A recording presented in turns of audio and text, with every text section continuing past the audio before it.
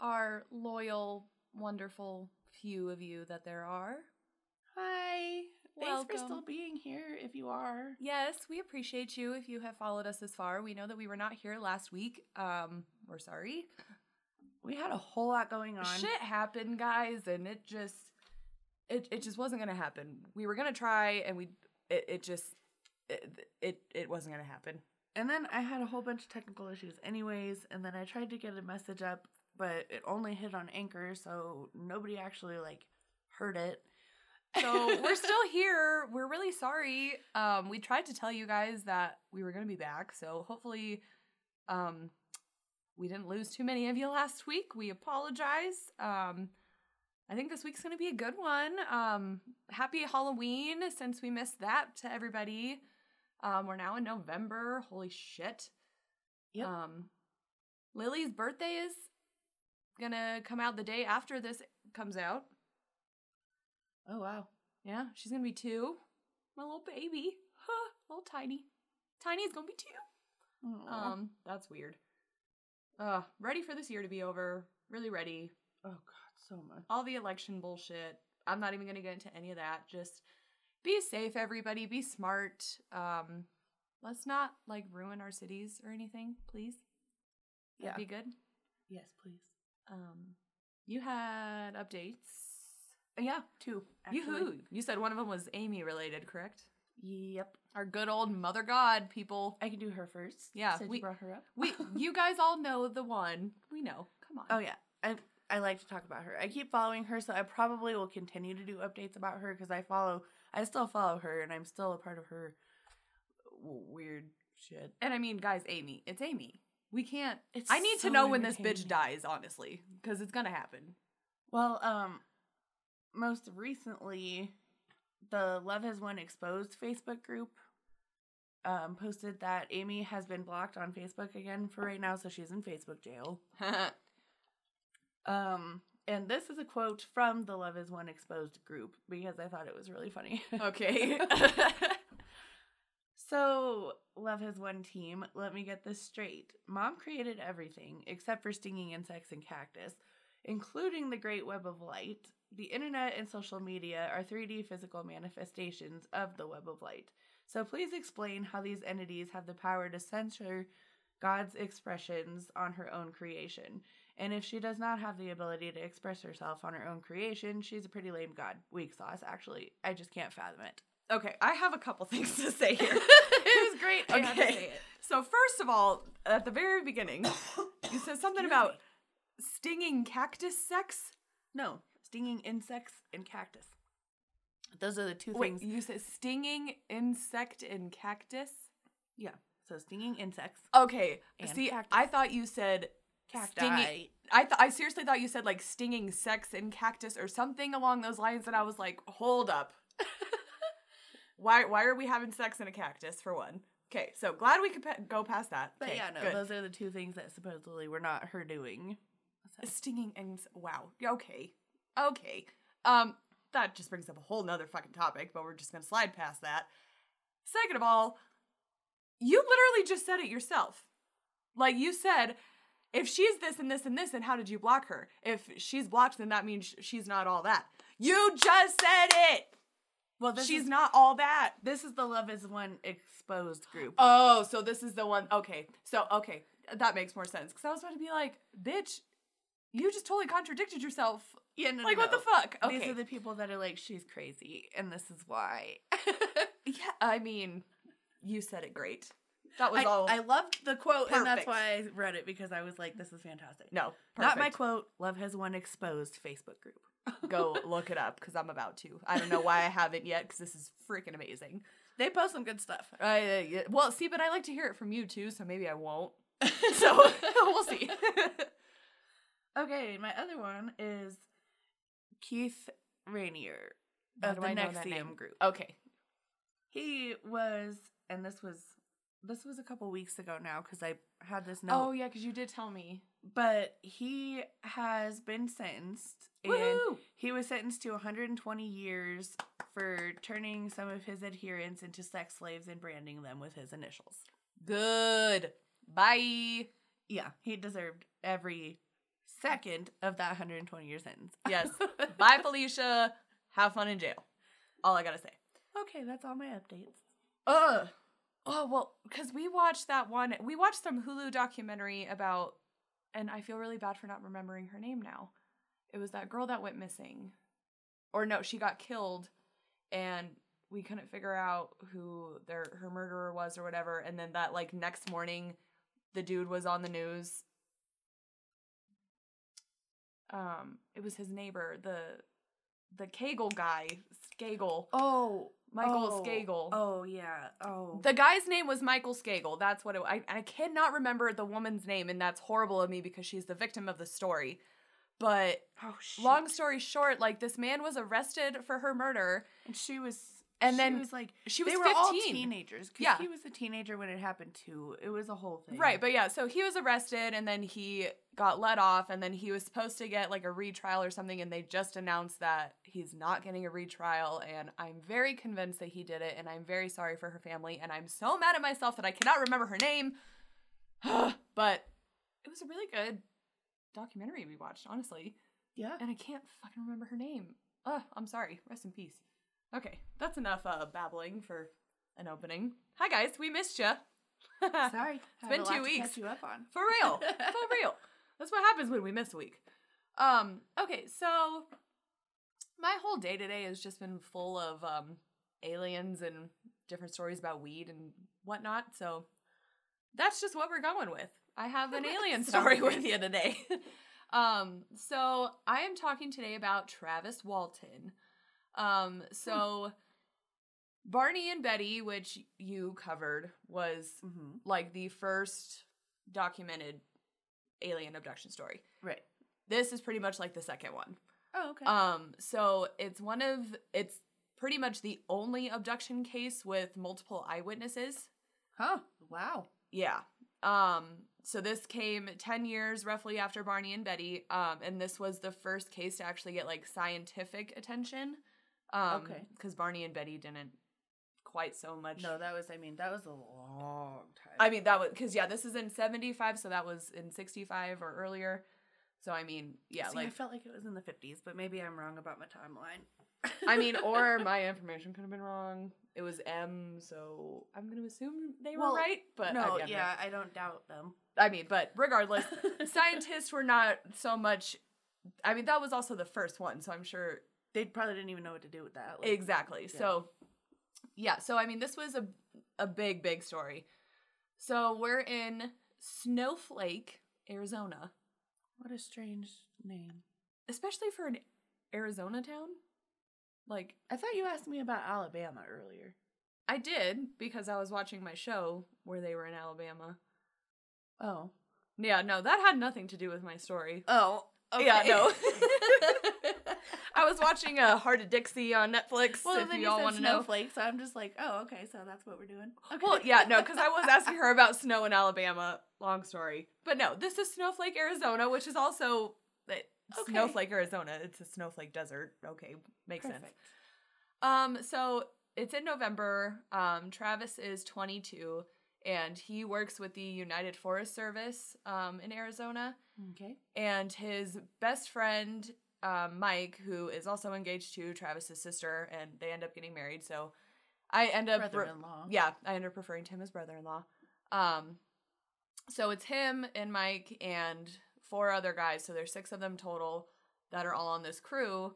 And so they're out there, like, I'm assuming, like, they do, like, fire prevention stuff and, like, cut down trees and, all the Forest Service, whatnot. So they're doing all that stuff, and after their long day's work, they, like, all 6 of them hop into Mike's truck, so, like, I'm assuming at least 3 of them are going to be in the bed. Right. So they just all hop in, and they start driving back to Snowflake, and as they're driving, they see, like, a bright light, like, off into the distance in the trees, and they're like, okay, that's weird, but that's the direction that they have to go anyway, so they just keep driving towards it. And, like, the closer they get to it, they can see that there's, like, it's not just, like, a light, there's, like, an object. And one of the men at one point was like, no, it almost looks like a plane, like, crashed into, like, the trees or something. Like, there's metal, like, maybe we should go look or something. Weird.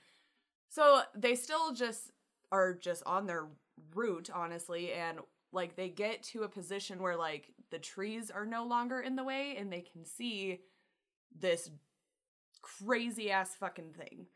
So Mike, who is driving, like immediately shuts off the engine, and like all 6 men are like leaning out the truck like, what the fuck is that? Yeah, like holy shit, what did we just find?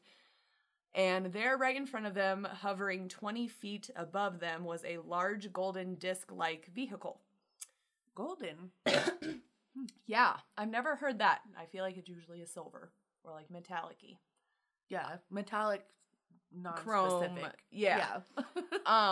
So Travis describes this as so I actually read, he ended up writing a book about this, and I read quite a bit of like the abduction part of the book just to kind of get his side of things. And this is a quote from it. It's, quote, "I estimated the object to have an overall diameter of 15 or 20 feet. It was 8 or 10 feet thick. The flattened disc had a shape like that of 2 gigantic pie pans placed lip to lip, with a small round bowl turned upside down on the top. Barely visible at our angle of sight, the white dome peeked over the upper outline of the ship. We could see darker stripes of a dull silver sheen that divided the glowing areas into panel-like sections. The dim yellowish light given off by the surface had the luster of hot metal fresh from a blast furnace." End quote. So that is basically where we get our idea of what a spaceship looks like. Exactly. That's what I'm thinking. Like, I mean, I picture like 2 saucers on top of each other, so it's kind of rounded on both sides. Yeah, I mean, I'm looking around. Yeah, like that Yeah, little, yeah, we have, donut, but you know what I mean. or my best friend just gave me a belly button ring that has, well, that's a planet, but it looks like that too, but like, and then the little ball on top where somebody can like poke their little head out, like, yeah. So I mean, that's what people think of when they think of alien spaceship, I think. Exactly. So I think this is probably where we got that whole idea. So, oh shit, went too far. Hold on. Lost my spot. Okay, so at this point, they're all just like fixated on the machine, and then they kind of like snap back into reality, and they're all just like you can kind of hear their hearts pounding, and they're like, oh fuck, like, what do we do now? Like, we just found this thing, but what's our next step? Right. And so all of a sudden, Travis just like jumps out of the car and starts running towards it. Okay. And all of them are just like, dude, Wait, what the fuck are stop. you doing? Yeah. Like, please get back into the car. And like, he kind of starts to slow down and like turns around and looks at them. And then he's just like, no, like, I gotta go. And like, just keeps walking towards it. And he gets to where he's like, just about to where he's like directly underneath it. And he later in an interview said that like he couldn't explain it. He just felt like he had to go and see it. Like he thought it was going to take off and he just wanted to see it before it left, kind of thing. So he is standing pretty much like underneath the ship, and all of a sudden it sounded like all these like turbines started up, and even like the men in the truck heard this too. So all 6 men are hearing like these sounds coming from it. Like the motor's kicking on kind of thing. Yeah. And so Travis is still just like underneath it, like looking up at it, staring up at it, and all of a sudden it starts to like wobble. And the way they described it is like, so if you're spinning like a spinning top, and like right before it like dies out and it just kind of like wobbles. That's exactly what I was imagining. Yeah, so that's exactly what it started to wobble. And then so here's another quote from Travis. Quote, "I ducked into a crouch when a tremendously bright blue-green ray shot from the bottom of the craft. I saw and heard nothing. All I felt was a numbing force of a blow that felt like a high-voltage electrocution. The intense bolt made a sharp cracking or popping sound. The stunning concussion of the foot-wide beam struck me full in the chest and head. My mind sank quickly into unfeeling blackness. I didn't even see what hit me, but from the instant I felt that paralyzing blow, I did not see, hear, or feel anything more." End quote. So all of the men were in the truck, and they see this blue-green light hit Travis right in like, the chest. Oh my god, he's dead. Well, so they see him like, honestly, I picture like any like movie, because they say that it like hits him and he like levitates like with his arms and legs back, but like his like his back arched up. Ew. And then all like something was like holding his chest up. Yes, yeah, and like pulling him up like from his chest and then just like dropped him. And he just like hit the ground on his shoulder and like slammed into the fucking ground. Ow. And so all the men see this, and at the point when he hits the ground, they just like fear hits them, and Mike starts the truck, and they're just like, bye. They left him there? Yeah. What assholes? They were just like, nope, we're fucking out. We quit. We saw enough. Bye. And they fucking leave. What dicks. But, okay. So, don't be Travis's friends. But they do redeem themselves. Because they, like, start driving, and then they're like, oh, fuck, we left Travis. Like, no, they were just so scared we need to go back. On instinct. I think so. Because they were like, fuck, wait, Travis. And so they flip a bitch, and they go back. But Travis is gone. Oh, no. And so... See what you get for leaving him behind? I Bad know. fucking friends. For real. Like, guys, I know you came back, but you shouldn't have left Fred in the first place. You could have at least seen him get taken. At least something. I don't know. Just don't leave your friends when that shit happens. Anyways. No. Like, come on. This is the same thing. Don't leave your friends at a bar. Yes! Period. Anyway, continue. Buddy system. Buddy system. So they come back. Travis is gone.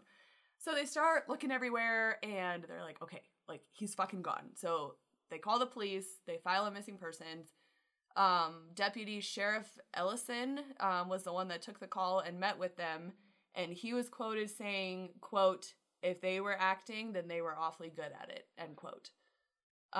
He said that 2 of the men were crying at this point, and he could tell that all of them were, like, fucking terrified. Oh, no. Like, so, like, a bunch of search people, a bunch of police officers, dogs, helicopters, like, everybody was coming to look for Travis. Like, there was no sign of him, like, no prints, like, there was no trail of any sort, like, there was nothing. And at this point, they were like, okay, yeah, like, you say he got abducted by aliens, but it's November, he's gonna fucking freeze to death and die. Like, we need to find him. Like, right. They're looking at it as a missing persons, not an alien abduction. Of course. But so, you need to tell us where he is. Right, absolutely. So they keep looking and nobody can find him. So they went and told his mom, and she responded with, does anybody else know about this yet? I'm sorry. So that's what the police said. They're like, okay, wait, what did you just say? So that raised some suspicion there. So then mom becomes a suspect, and she calls her other son, Dwayne, and he drove into Snowflake, and he starts helping look with the search and everything. And at this point, all of his friends are also being questioned because they all think that it was like a homicide that they all planned. Yeah, you murdered him. Right. So these 5 guys are being investigated for murder at this point. And mom knows about it. Yeah, and so, yeah, literally everybody at this point in Travis's life is just like, one of you killed him. That's what everybody's and thinking. All of you are covering this. Exactly. Like, no, this isn't real. So, there is this, so at this point, like, there's UFO people coming, there's cops from other counties coming, there's the military. Everybody is coming trying to fucking find Travis. And so Fred Salvanis was one of the people that came and interviewed I know that name. Is he a ufologist? Yes. Okay. I love that you knew that. Oh God, we have issues. It's fine.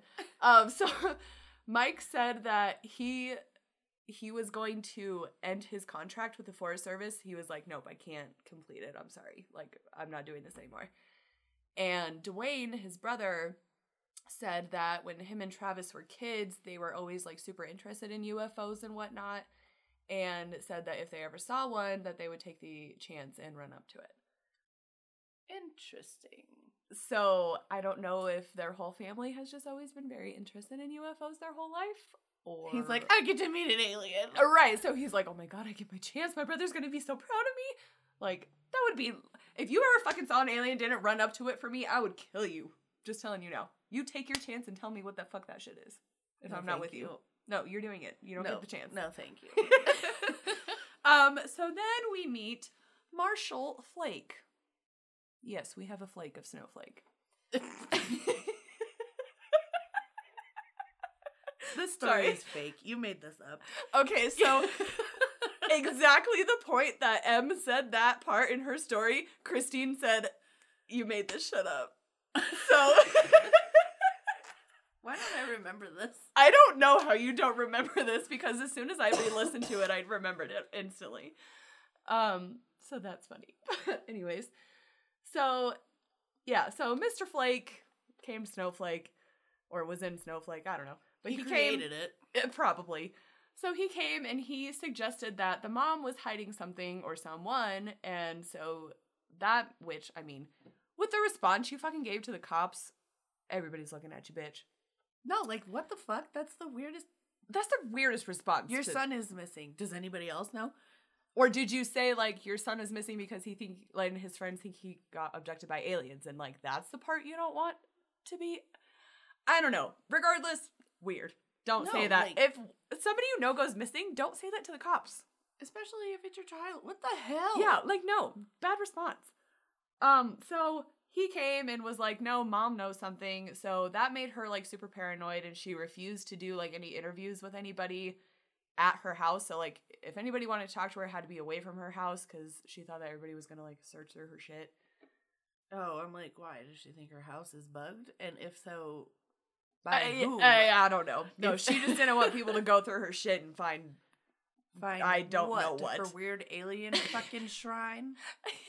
At this point, who fucking knows? The shrine to Barney and Betty. It's fine. That's all it is. So now we meet Mr. Spaulding, who worked with the Ground Saucer Watch. Oh my god, I'm sorry. It's fine. Okay, go We ahead. don't have Rona, we promise. No, I just choke on myself. All the time. So yeah, so this is it was literally called the GSW. GSW? Yeah, it's the Ground Saucer. What did I say? Where the fuck did I go? Ground Saucer Watch.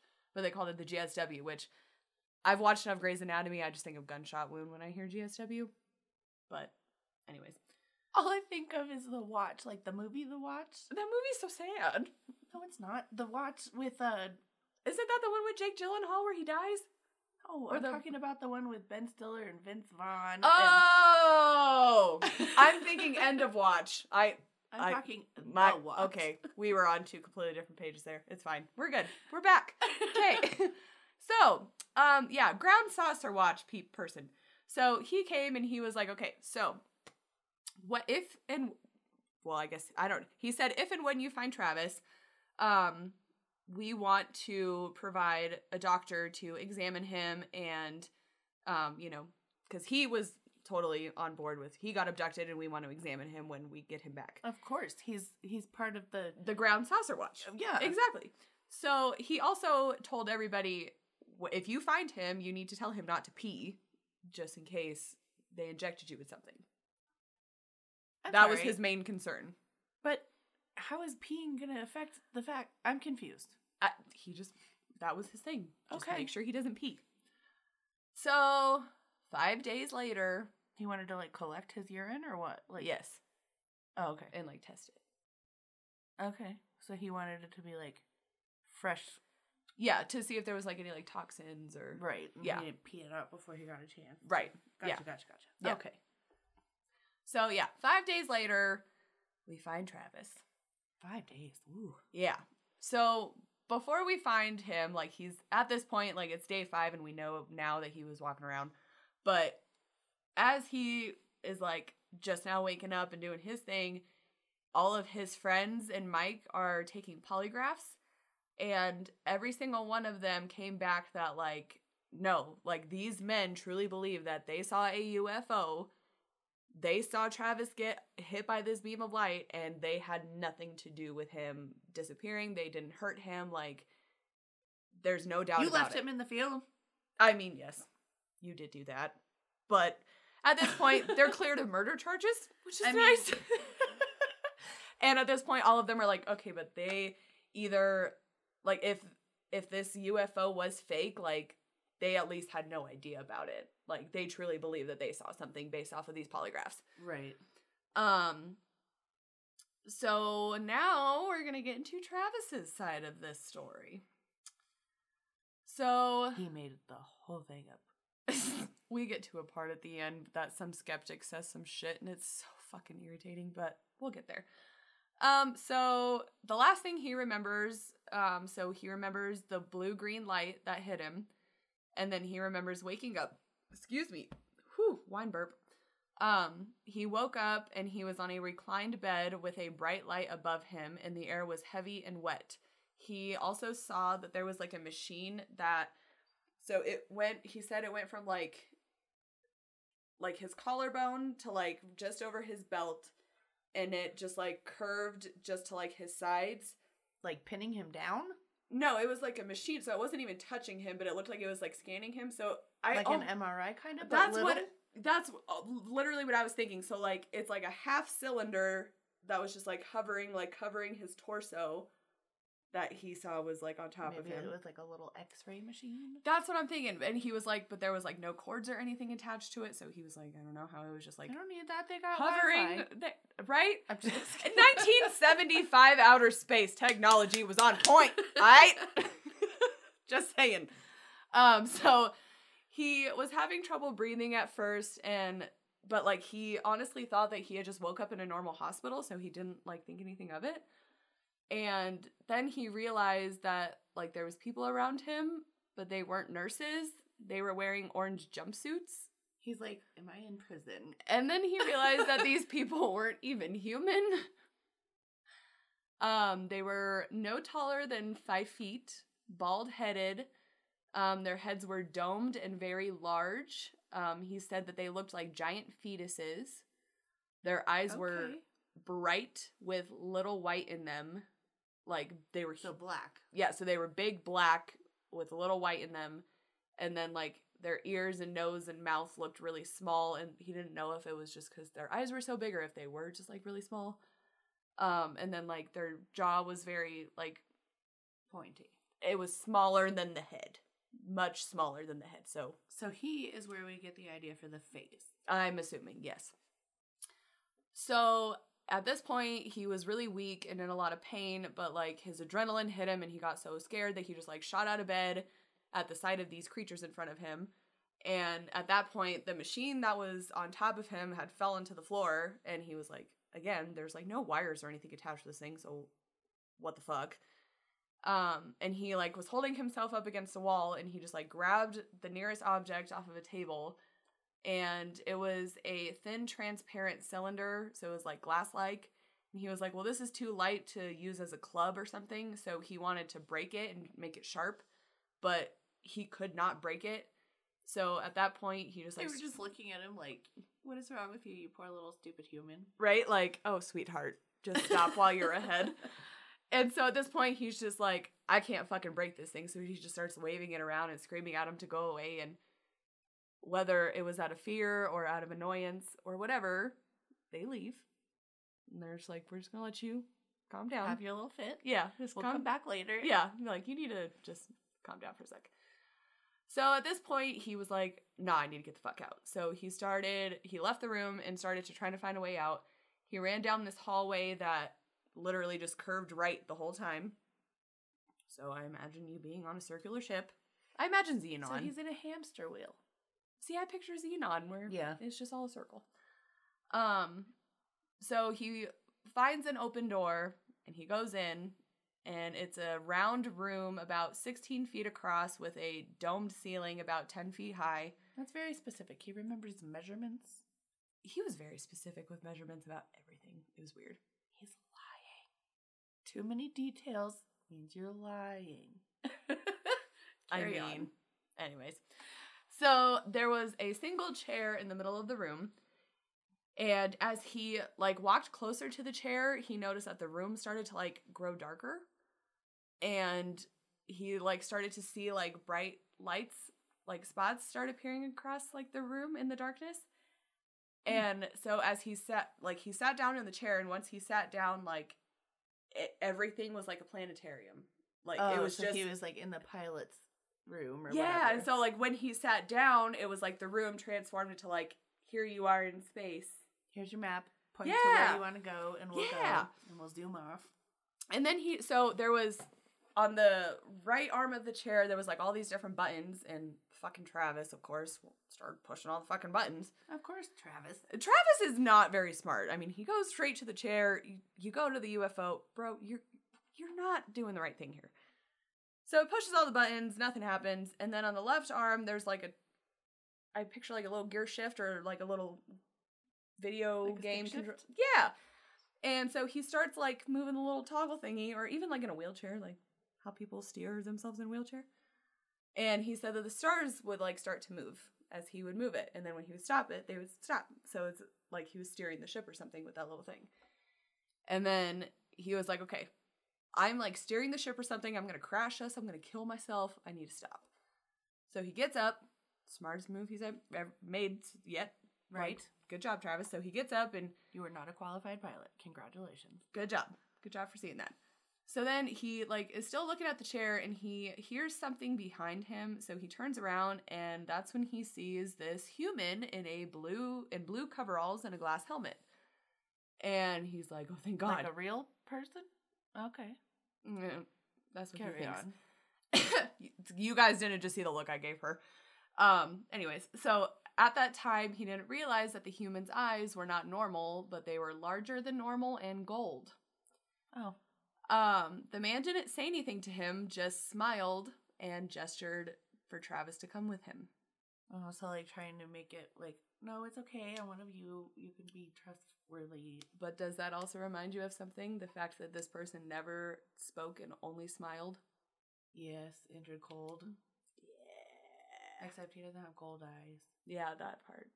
But this makes me think of Men in Black a lot. But, I mean, supposedly they were alien They were the Men in police Black. officer people, yeah. Yeah. So Travis went with him, and he took him to this room where 3 other humans were, and but the 3 other people didn't have the glass helmets on.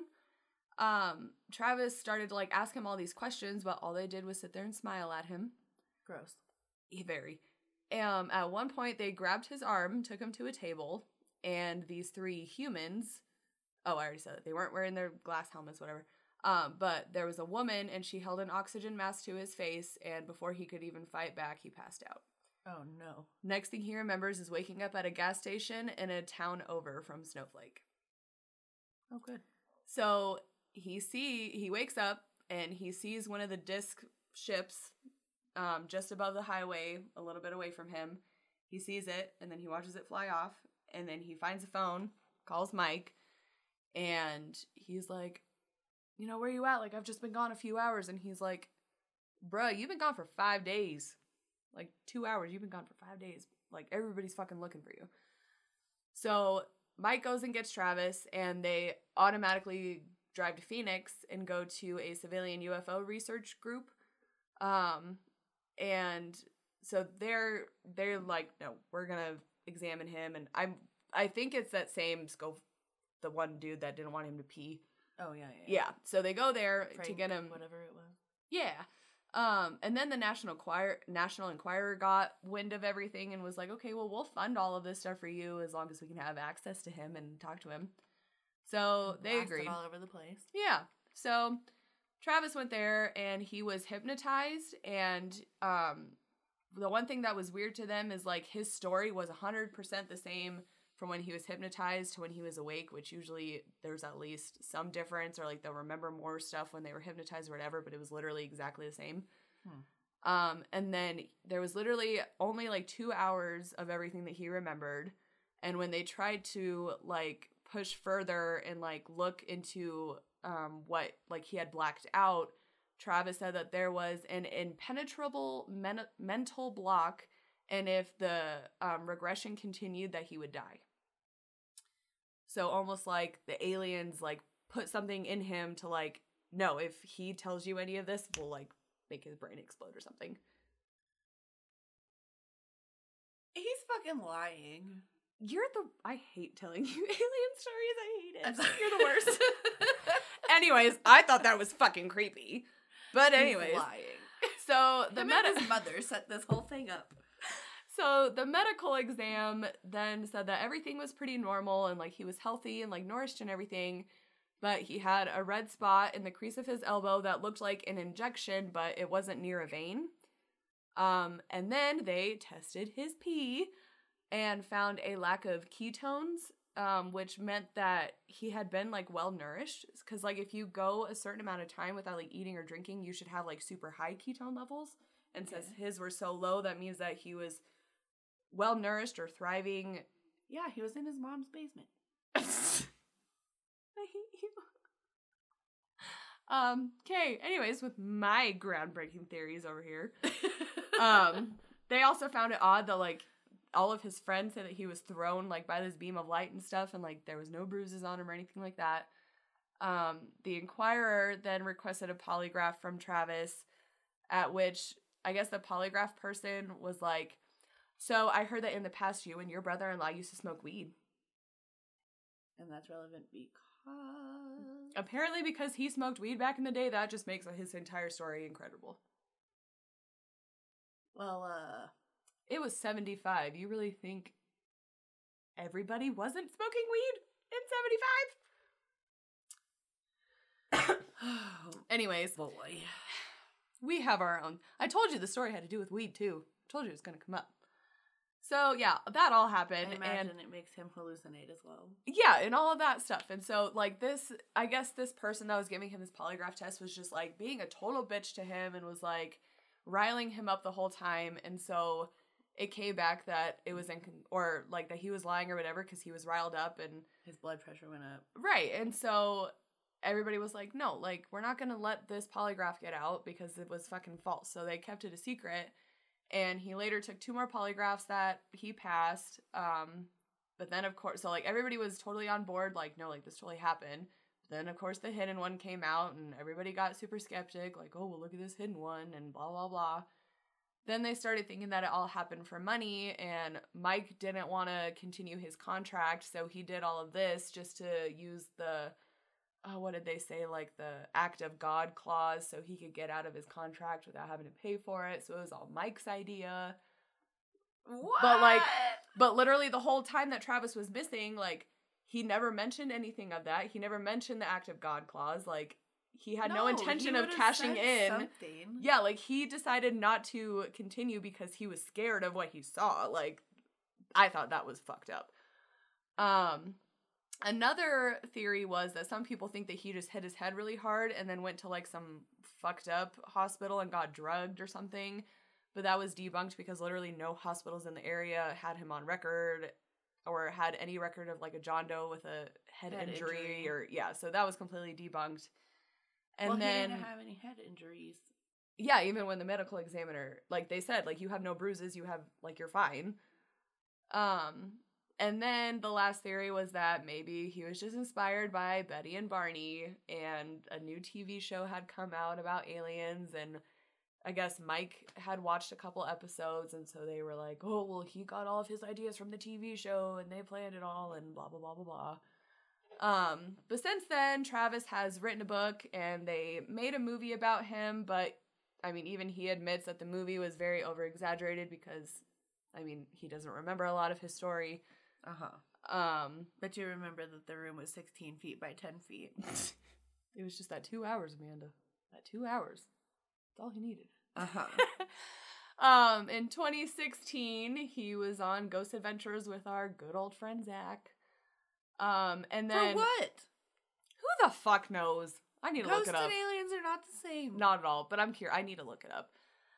And then last thing I'm going to say, so in 2017, the Frontier Analysis Limited organization reported that the soil composition directly beneath the UFO that night, so they had found 2 abnormalities in that soil, and I guess the iron was like ridiculously high, and then calcium, magnesium, and potassium were also much higher. And like there's usually like a scientific reason why like the calcium, magnesium, and potassium could be high. but iron should never be high, like, with that same reason. But, so, like, literally the only explanation that there could be was literally a UFO, because I guess, like, the hovering aspect of it causes, like, a specific magnetic pull that causes, like, all of the iron in the soil to rise to the top of it. And that's, like, the only reason why that plus all of the other things could have been at such a high level at that point. Interesting. So, I think you guys know, Amanda thinks this is all bullshit. I'm totally on board. Travis you know and our his mother size. made this up. I totally think you're true, Travis. I think something happened to you. Absolutely not. You're a fucking liar. So, head on over to our Facebook and tell us what you think, guys. Are you Team Haley or Team Amanda?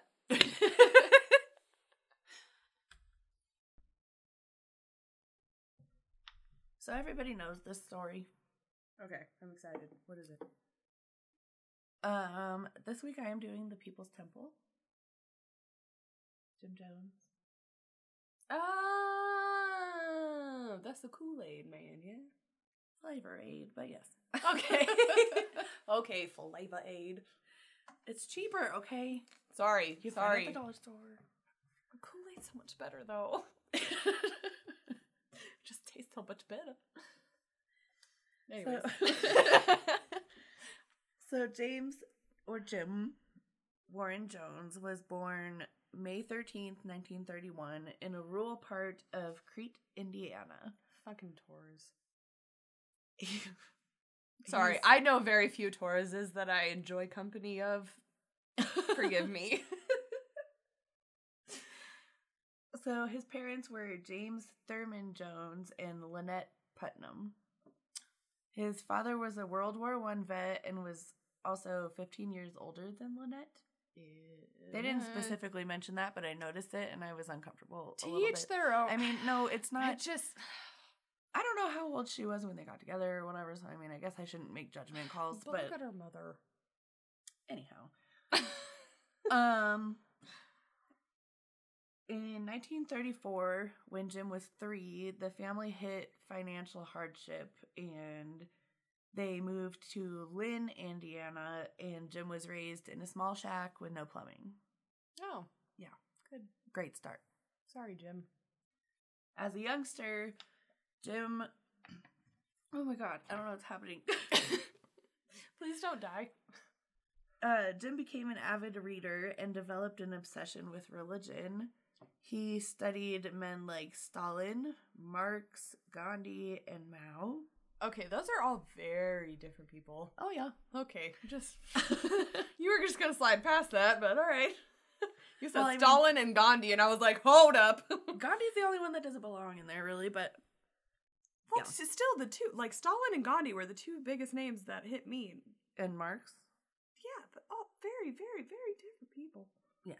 Very, okay. Other Kinda- kids referred to him as, quote, a really weird kid obsessed with death and religion. So, are you just, like, you just want to hit all sides of it? Like, you want to hit all the good parts and the bad parts?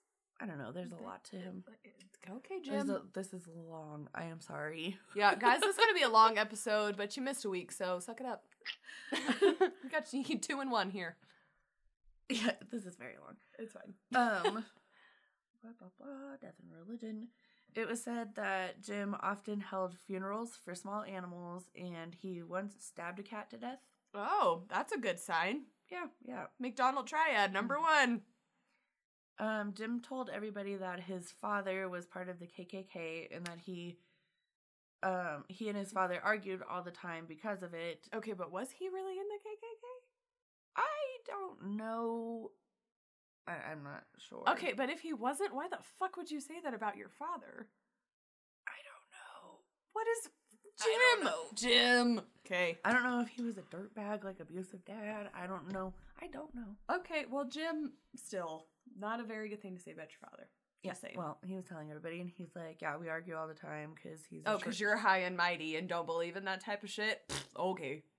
Well, he says he didn't talk to his father for many years because he refused to let any of his black friends into the house. have a lot to say, but just continue. At some point or another, I'm not sure when, I couldn't find a specific year, but Lynette and James separated. Lynette took Jim and they moved to Richmond, Indiana, where Jim would eventually graduate from high school. He graduated early in December of 1948 with honors. Isn't that where Alicia lived? No, but in Indiana, yes, but not there. Okay. Well, good job graduating with honors, you fucking psycho. Well, the best part is, like, you're not going to think psycho until, like, the last page of this. Okay, maybe I'm thinking psycho already just because I know. So let me push that aside. Just assume that you're a normal person. I'm not trying to say that he was a good man, so don't, like, say No, I'm trying to not, I want to get the full story and not just from the get-go know that you're a piece of shit. Even though, I mean, you're already showing signs that you're a piece of shit. Yeah, but I mean, I don't know if anybody really noticed back in the 30s. Well, yeah, and I mean, if you had a piece of shit father and all you had was probably cats. did act out, you know. Yeah. I mean, that was probably there just a thing. Yeah, and that was there was different ways of acting out in the 30s than there are now. But he was, you know, highly intelligent and, you know. Wasn't Dahmer also very intelligent? Yeah. Okay.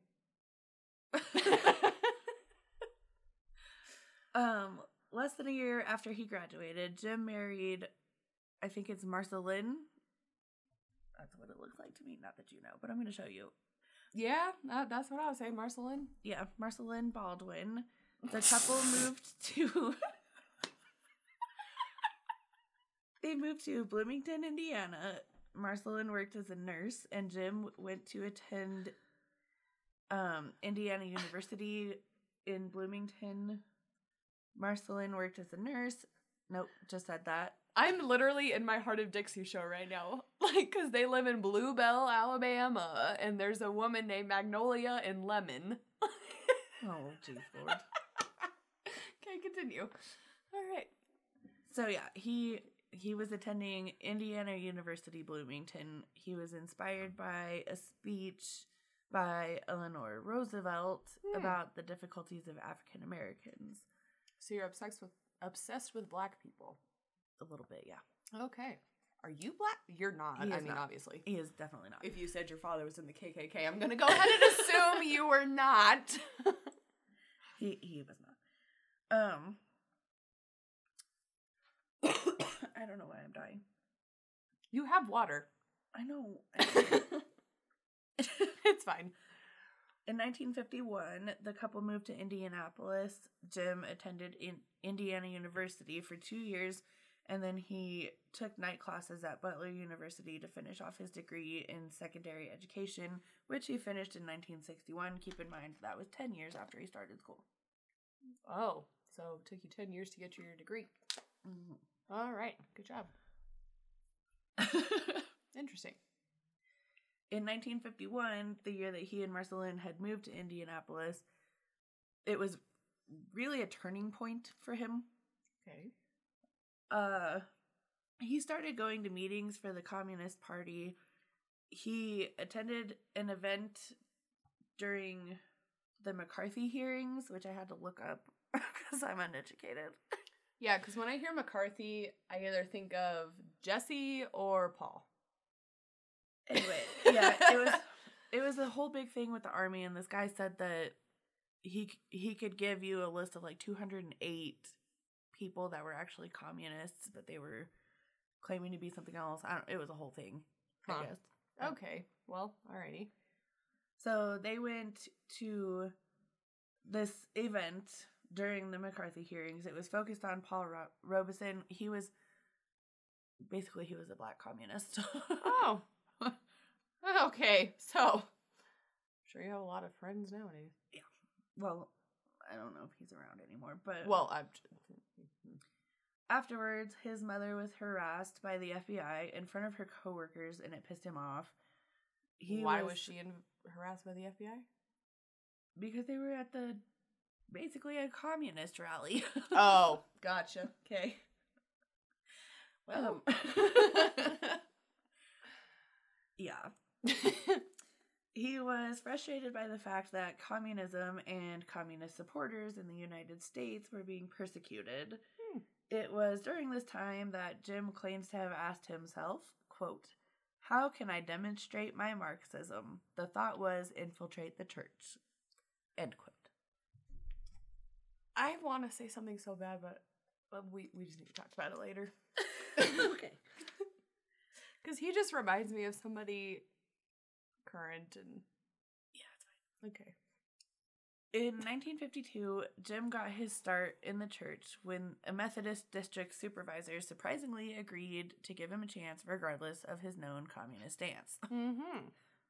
He became a student pastor at Somerset Southside Methodist Church, but left the church when they refused to let him integrate people of color into the congregation. Okay. It was at this time that Jim had witnessed a faith healing service at a Seventh-day Baptist church, and that was when he decided to start using these types of services to draw in a crowd and their money to accomplish his social and financial goals. Yeah, because he's a real winner. Go get your money, fool. He set forth a plan. He organized a massive religious convention that would take place June 11th to 15th, 1956. Okay. He secured a location at the Cadle, I'm not sure, Tabernacle in Indianapolis.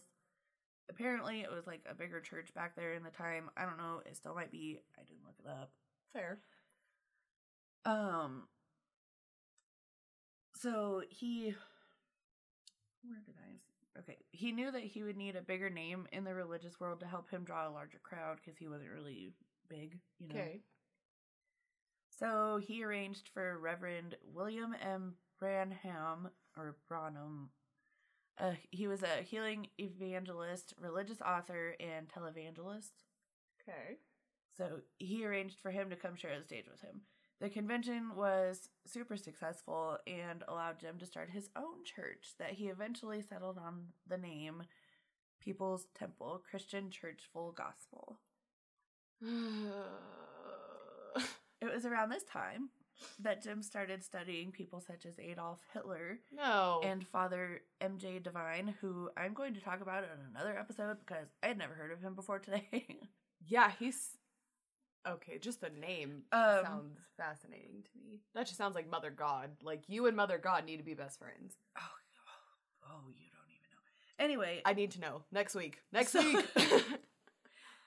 So, he started studying them so he could learn how to manipulate people in a cult. Wow! Yeah, he knew where he was headed.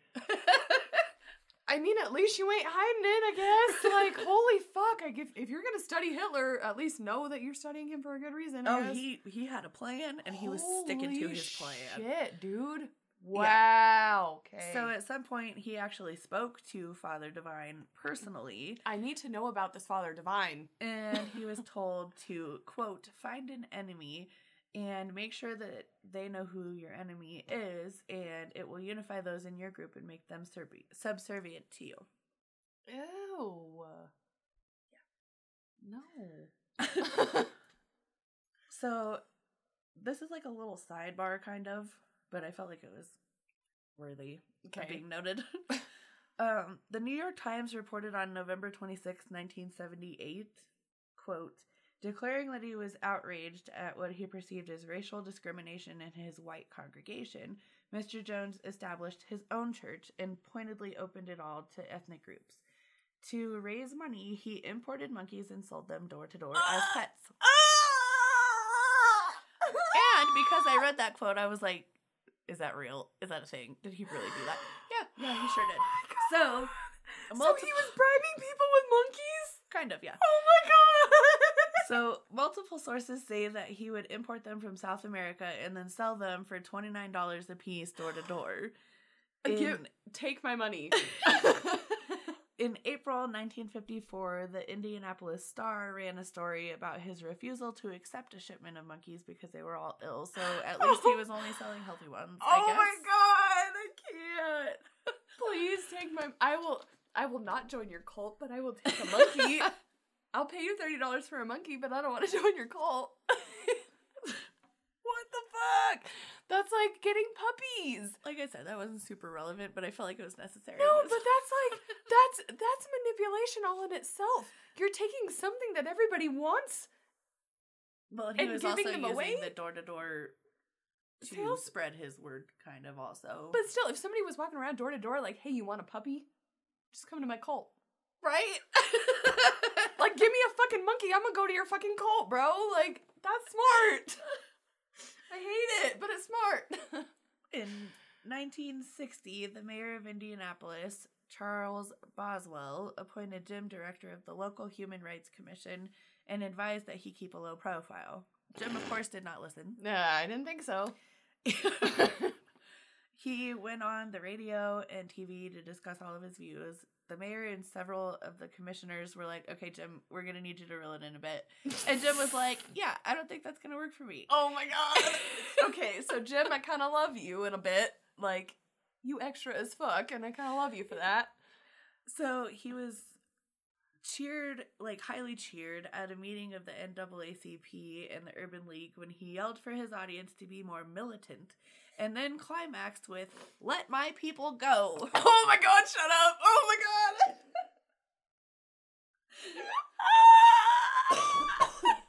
You're not Moses, bro. I mean, he had a good point, but You said, let my people go. Bitch, shut the fuck up. so Jim, truly, he really did do a lot of good in the community. He really did. He legitimately did. Okay. At least you did that, Jim. He helped to racially integrate churches, restaurants, the telephone company, the Indianapolis Police Department, a theater, an amusement park, and the Indiana University Health Methodist Hospital. That's all you get from me, Jim. That's all you get.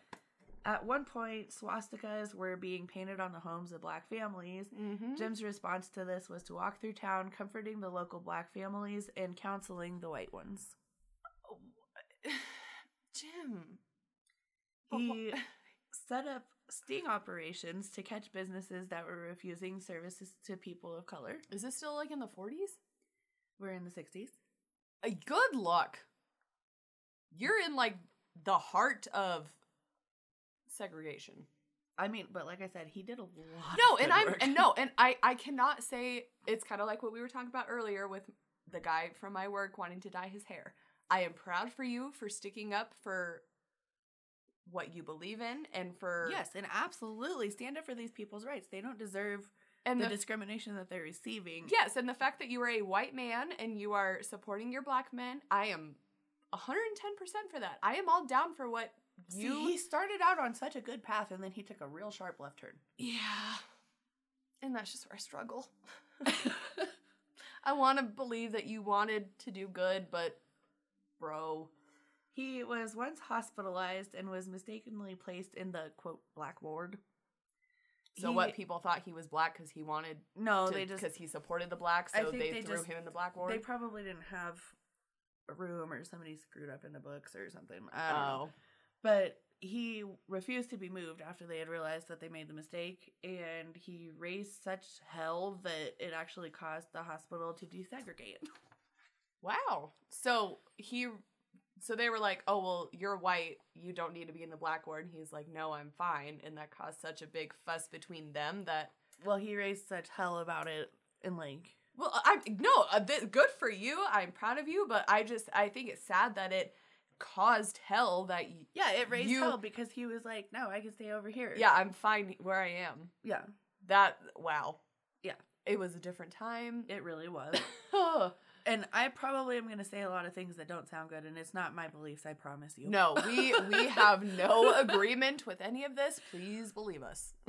He, of course, was very controversial and highly criticized for his progressive views of racial equality. But I'm proud of you. This placed a target on him, though. Of course. A swastika was placed on his temple. A stick of dynamite was left in the temple coal pile. A dead cat was thrown at his house after a threatening phone call had been made. Oh, no. Among other incidents. But why the kitty? I don't know. Why is it always a cat? Yeah, why kill the cat? Lucifer. I know. In 1954, Jim and Marceline adopted their first child. Her name was Agnes. She was part Native American, I promise Aww. the fact that I'm listing out all of these races is relevant. Promise. No, but I love that you adopted a little African American baby. She was Native American. Sorry, But it's Native fine. American baby. That's what I meant. In 1959, they adopted 3 Korean American children. Their names Aw. were Lou, Stephanie, and Suzanne. No, so okay. I just picture Angelina Jolie and Brad Pitt. Yeah, kind of. Except kind of. Not as holy. After he did that, he started encouraging his temple members to adopt orphans from the, quote, war-ravaged Korea. Oh, was this during the Korean War? I think it was probably Close to it, or somewhere in there. yeah. I don't know. I'm bad. at Well, history. no, you said it was the 60s. The Korean War was more 40s, In 59, 50s. they adopted them, so... Oh, so probably right after. They had their first biological son in June of that same year. His name was, I'm not sure if it's Stephen or Stephen, don't know how they pronounced it. Fair. His middle name is Gandhi. In 1961, they became the first white couple in Indiana to adopt a black child, whom they named James Warren Jones Jr., which I think is just the most. Anyway. Yeah, like you didn't name your biological son after you, but You picked the black one. And he Sir- was clearly making a statement. Anyway. sir, you were trying to be a different race. No, and like I said, I support racial equality. No, and I do 100%, too. But the fact that he was taking it, I feel like he was trying to be. he was almost being disrespectful about it while trying to support it. Does that make sense? Yes, like I can sit here as a white woman and support my black friends, but I'm not trying to be black or think that I need to be black to feel empowered to I don't know. support There's them just- or something. For me, there's something specific about the fact that he chose his African American son, To not name after him. not his birth son. Yeah, no, there's something more cynical there, and it's not just supporting a Black Lives Matter or something along those lines. No. There was something more personal in that for him, Yeah, for like sure. there's And it's weird. personally, I feel like it is like he takes it too far, and it almost makes it disrespectful. Yeah, no, I totally agree with that. Like, it's almost like I don't want to say cultural appropriation because I hate But kind that word, of, but kind of it is. like you're literally trying to make yourself into like you gave your name to this little black baby when it could have been your flesh and blood. Like but you made it a know. I And don't maybe it's that's not relevant, but to me, it does feel no, disrespectful. it pointed out to me too though. So guys, please don't take us like we're trying to be disrespectful. But No, honestly, I feel like he was being disrespectful in Yes. that to me, it was just he took it too far and made it too much about himself. It wasn't Yes. about the racial inequality anymore. no, he made it. Yeah, it was way too personal at that point. Yes. Anyway, Sorry for that. Rant. That was just irritating. Yeah, I don't know why frustrating. it really bothered me so It much. bothers but like, me too, though. also, when I listened, My Favorite Murder did this, and I'm doing it for the cult aspect. They did it for the murder part, but right. Georgia and Karen felt the same way. Like the fact that he chose, you had all these kids. You could have named any of them after yourself, and you chose this one specifically. You had like what? Because there's 6 now, and only one of them is biological, and you didn't pick the biological son. It's not even like you had a biological daughter, and you just couldn't. I don't know. There just seems something. It's something weird. Yeah, It's weird, guys. and There's even something weird. Georgia felt like it was disrespectful, and she Yeah. was like, "I don't know about this." Like, No, there's just something more. there. Yeah. So, they also adopted a little white boy named Tim, and See, and why? Sorry. Okay. well, this one was adopted by one of the other temple members. I think he was like, oh, so now we're getting into like David status, I think- where like we're all family. no, we haven't reached that yet. Okay. Okay, fair. I don't know if they were just trying to help her out or I don't know what okay. it was, but Okay. they adopted the baby. Where was I? Oh, so yeah, he started calling this his rainbow family. Mm.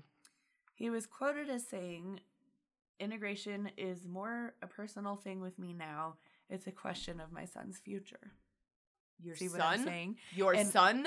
I just put in my sidebar that pretty much started what we were just talking about. So this is where I literally have to point out that racial equality solely for the good of man was not his intentions. It was more of a, oh, look at me and how good I am. I fight for equal rights, whatever. But honestly, You didn't really give a racism- fuck. now I'm going to take it back to Father Divine. Remember that enemy he said to find that would unify everyone? Oh, racism. That's the one he chose. Fucking racism.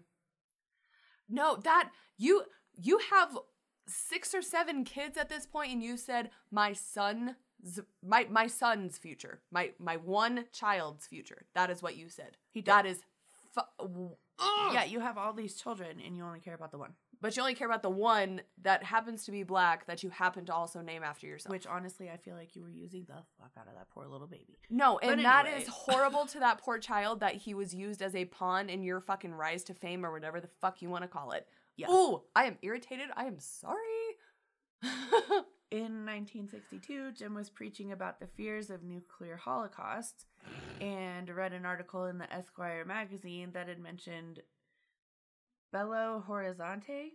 Okay. It's in Brazil, and they said it was a safe city from nuclear attacks. So naturally, he decided that he needed to move his family and build another temple there. Of course. The family rented a house so Jim could study the economy and see Where? how well his message would be received. Where was this, you said? Belo Horizonte in Brazil. In Brazil, okay. So you straight up moved to a fucking different country. Yeah. All right. So yeah, he wanted to see how well his message would be received by the minorities there. There was a lack of resources in the area, so in mid-1963, they ended up moving to Rio de Janeiro to work with the poor. But Jim started to feel bad about leaving the civil rights struggle in Indiana behind. He was told that the temple was on the verge of collapse without him, and he was afraid of losing what he had built, so he went back. So you went to Brazil and was like, let's go back to Indiana. Yeah, pretty much. Didn't work out the way he wanted, I'm sure. Hop in, bitch. We're going back to Indiana. So this was December of 63 when they moved back to Indianapolis. All right. As soon as he got back, he told the congregation that there was going to be a massive nuclear war starting July 15th, 1967, and that it would bring socialist Eden, so they all needed to pack up and move to Northern California, for safety reasons. What's in Northern California? I don't know. That's safe. Safety? No. I- That's the last place you want to go. In a nuclear attack, really, though? I don't even understand. Yeah. This one town, it'll be fine. It's Everything will just good. go around it. Yeah. Out of everywhere in North America, it's probably like right there, like on the shoreline where they're like, nah, the bomb won't reach It won't this go far. this far. Yeah. So they all packed up and they moved to Redwood Valley near Ukiah in California. Mm-hmm. This part is a direct quote, and it's because it's from a religious studies professor named Catherine Wessinger. Mm-hmm. According to her, Jones always spoke of the social gospel's virtues, but he chose to conceal that his gospel was actually communism until the late 60s. By that time, he began partially revealing the details of his own, quote, apostolistic. Apostolistic?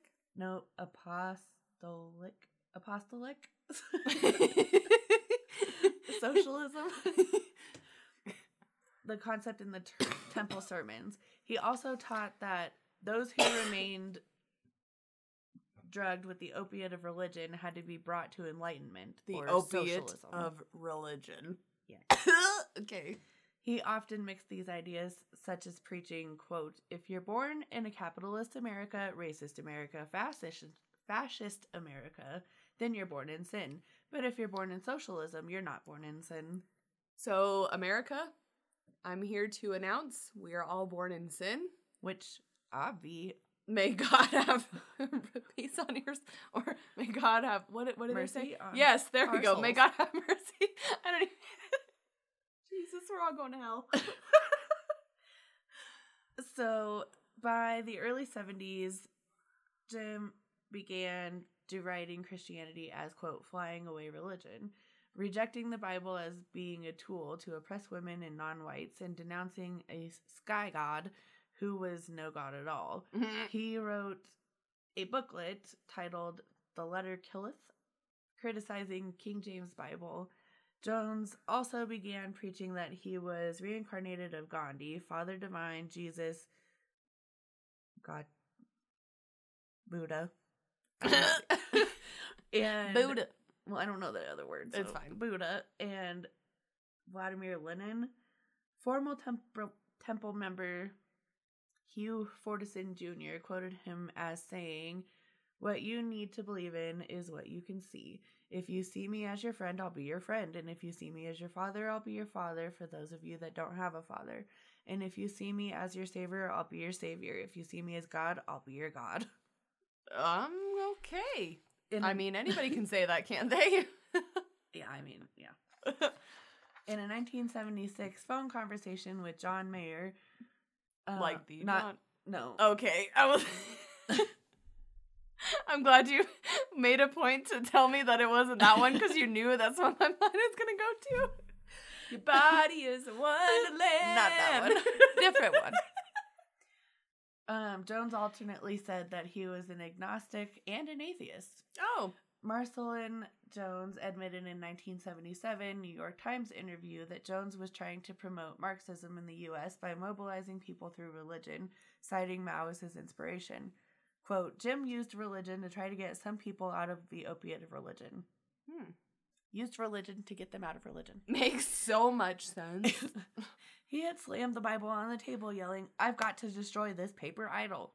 In one sermon, Jones said, "You're going to help yourself or you'll get no help. There's no hope of glory that's within you. Nobody's going to come out of the sky. There's no heaven up there. We have to make a heaven here." So what? What? Bro, I don't want to believe in your religion, because that shit sounds like it sucks. Right? Like, you're telling me that there's nothing better out there, so I just have to make best of what I have here? Yeah, pretty much. In 2020, that No, don't thank sound, you. no, I'm good. Within 5 years of moving to California, the temple had so much growth that they had locations in San Fernando, San Francisco, and Los Angeles. There wasn't much room for growth in Ukiah, so Jim started to focus more heavily on the larger cities. He eventually moved the headquarters to San Francisco, where they became influential in the political world. Of course they did. Of course they did. Jim- Just politics. Yeah. Jim even became the chairman of the San Francisco Housing Authority Commission. In September of 76, California Assemblyman Willie Brown served as a master of ceremonies at a large testimonial dinner that was actually for Jim, and the governor and lieutenant governor were there. At that same dinner, Brown said that Jones, this is a quote, he said, he is what you should see every day when you look in the mirror, and said that he was a combination of Martin Luther King Jr., Angela Davis, Albert Einstein, and Mao Zedong. Yeah. Okay, just Martin Luther King Jr. and Albert Einstein mixed in one. That alone. That's freaking fantastic. But don't worry, this is where it all starts to come unraveled. Alrighty, Jim. So even though Jim had a lot of connections and he had tons of allies, he still faced a lot of scrutiny. Reporter Marshall Kilduff wrote an article in the New West magazine in the summer of 1977. Jones and several hundred temple members abruptly decided to move to the temple's compound in Guyana after they learned that the contents of Kilduff's article included allegations by former temple members that they were physically, emotionally, and sexually abused. Oh. Enter Jonestown. Wow. When you said sharp left, you meant sharp left. Oh, all the way left. All, like, you made a U-turn. That's what you did. You didn't make a left turn. You made a U-turn. So he had already been working away in Guyana, building his little compound. It was originally called the People's Temple Agricultural Project. It was meant to be a socialist paradise and a sanctuary from the media scrutinization and eventually became a communist community. Jim did not let members leave the compound. It's argued that he started to lose his authority after they moved there because he couldn't hide his drug addiction from anyone else anymore. Are we on opioids? Potentially. Is it the opioid of religion?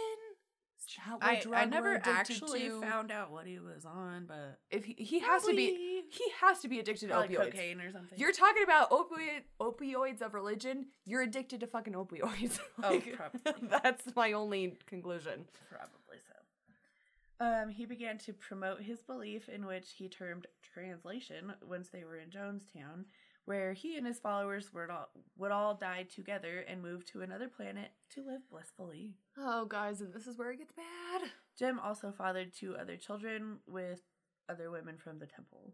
So you had like 10 kids. I think like 7 or 8. Did they all go with him? The We'll get there. babies? Oh, I don't want to. In late 77, people that had left the temple created a group called the Concerned Relatives. They still had family members that were in temple, and they were genuinely concerned relatives. I can imagine. So this group released a lot of information that caused Jim to lose a lot of credibility, as well as most of his political allies. Huh.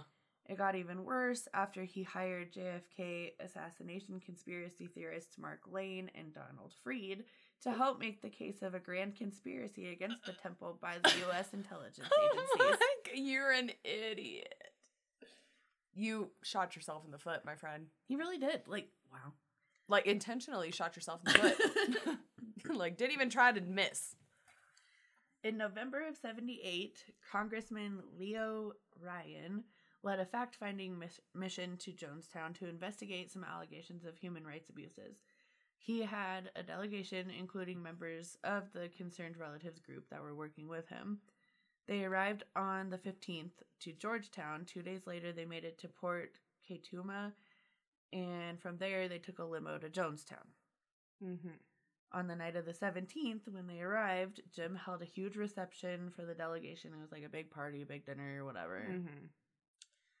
They all hurriedly left on the 18th because a temple member had attempted to stab the congressman. What the fuck?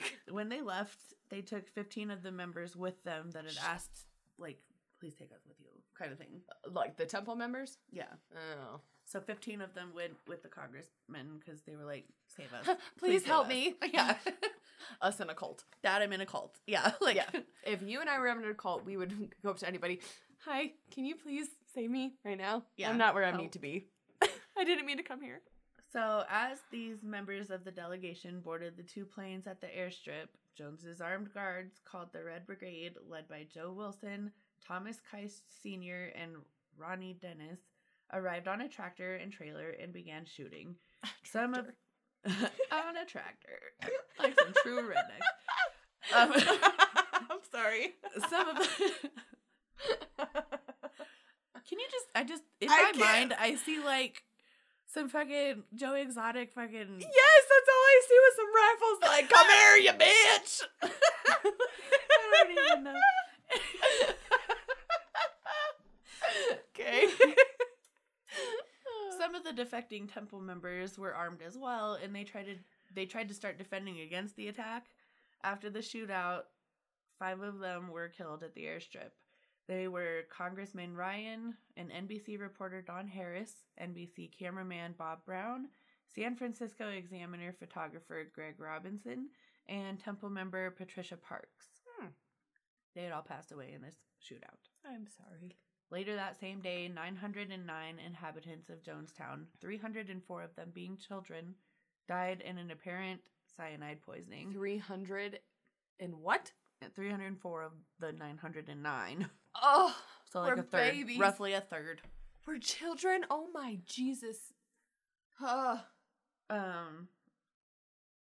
This resulted in the single greatest loss of American civilian life, murder-suicide, though not on American soil, in a Not on deliberate American act. soil. No, because they were in Guyana. Which is where? In Brazil? Don't ask me geography questions. Okay.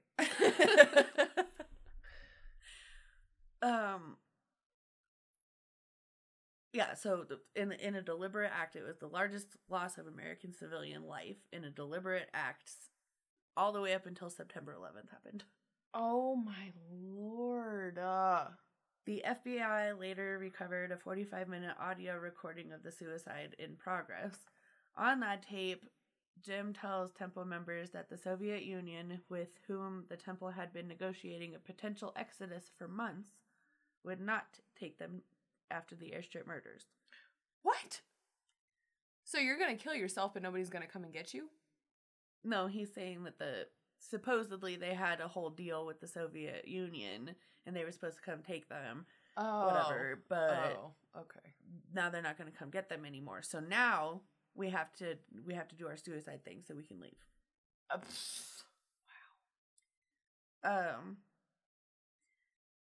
The reasons given by Jim to commit suicide were consistent with his previously stated conspiracy theories of intelligence organizations allegedly conspiring against the temple, that men would, quote, parachute in here on us, shoot some of our innocent babies, they'll torture our children, they'll torture our people here, they'll torture our seniors. So instead, you just said to go ahead and just kill them off before they get fucking tortured? Mm-hmm, yeah. Oh! Okay. Jim's prior statements that hostile forces would convert captured children to fascism would lead many members who held strong opposing views to fascism to view the suicide as valid. With that reasoning, Jim and several other members argued that the group should commit revolutionary suicide. Suicide.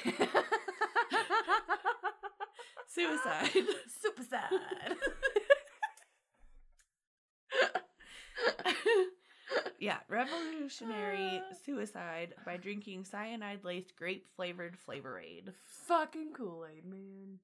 Later released Temple films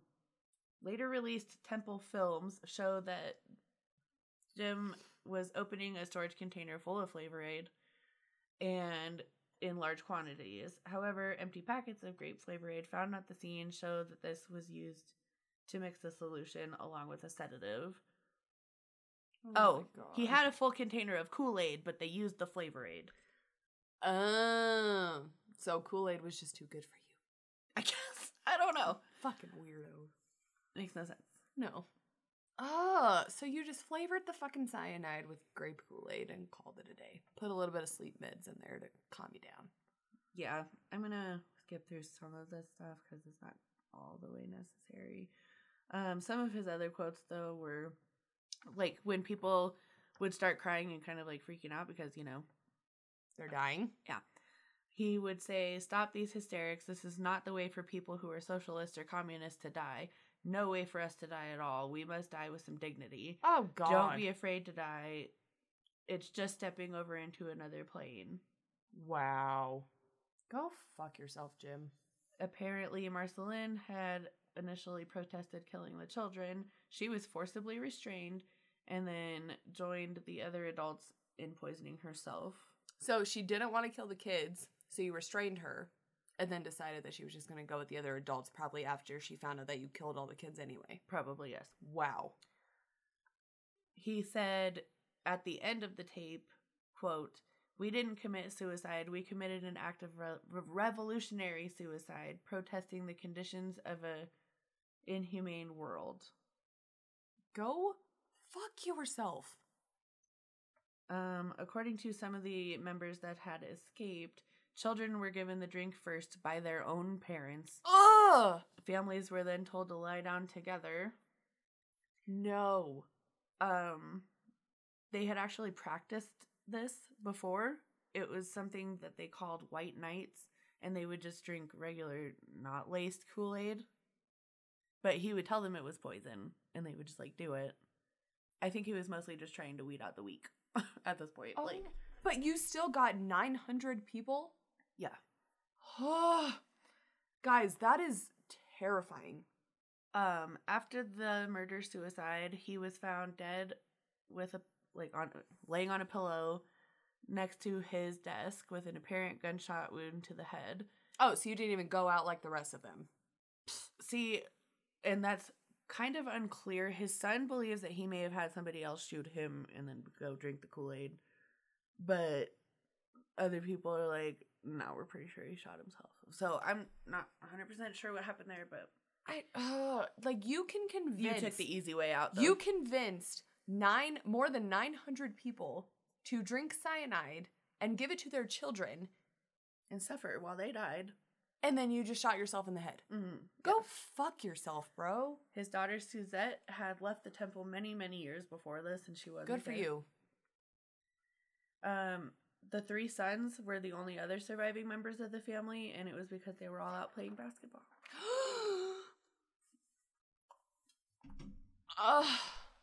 Guys, never let anybody convince you to end your own life.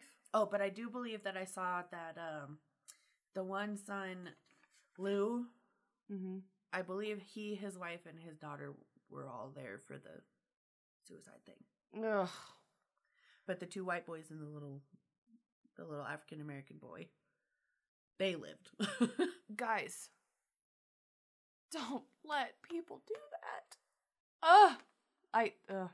That's just... Let's go back to my alien story. Yeah, sorry to leave it on such a tragic, terrible note. Well, just go follow our social medias. Tell us if you're on Join Patreon and you can see our fun Halloween video. That too. Go watch all of our videos on Patreon. Eventually we're going to get some more done. It's been a rough little couple of weeks for us. But. It has. We'll get it done. Go tell us if you're Team Amanda or Team Haley when it comes to the aliens. Don't convince people to drink cyanide. Don't let anybody convince you to drink cyanide. I don't know. Fucking be smart, guys. Thank you for listening. That's smart.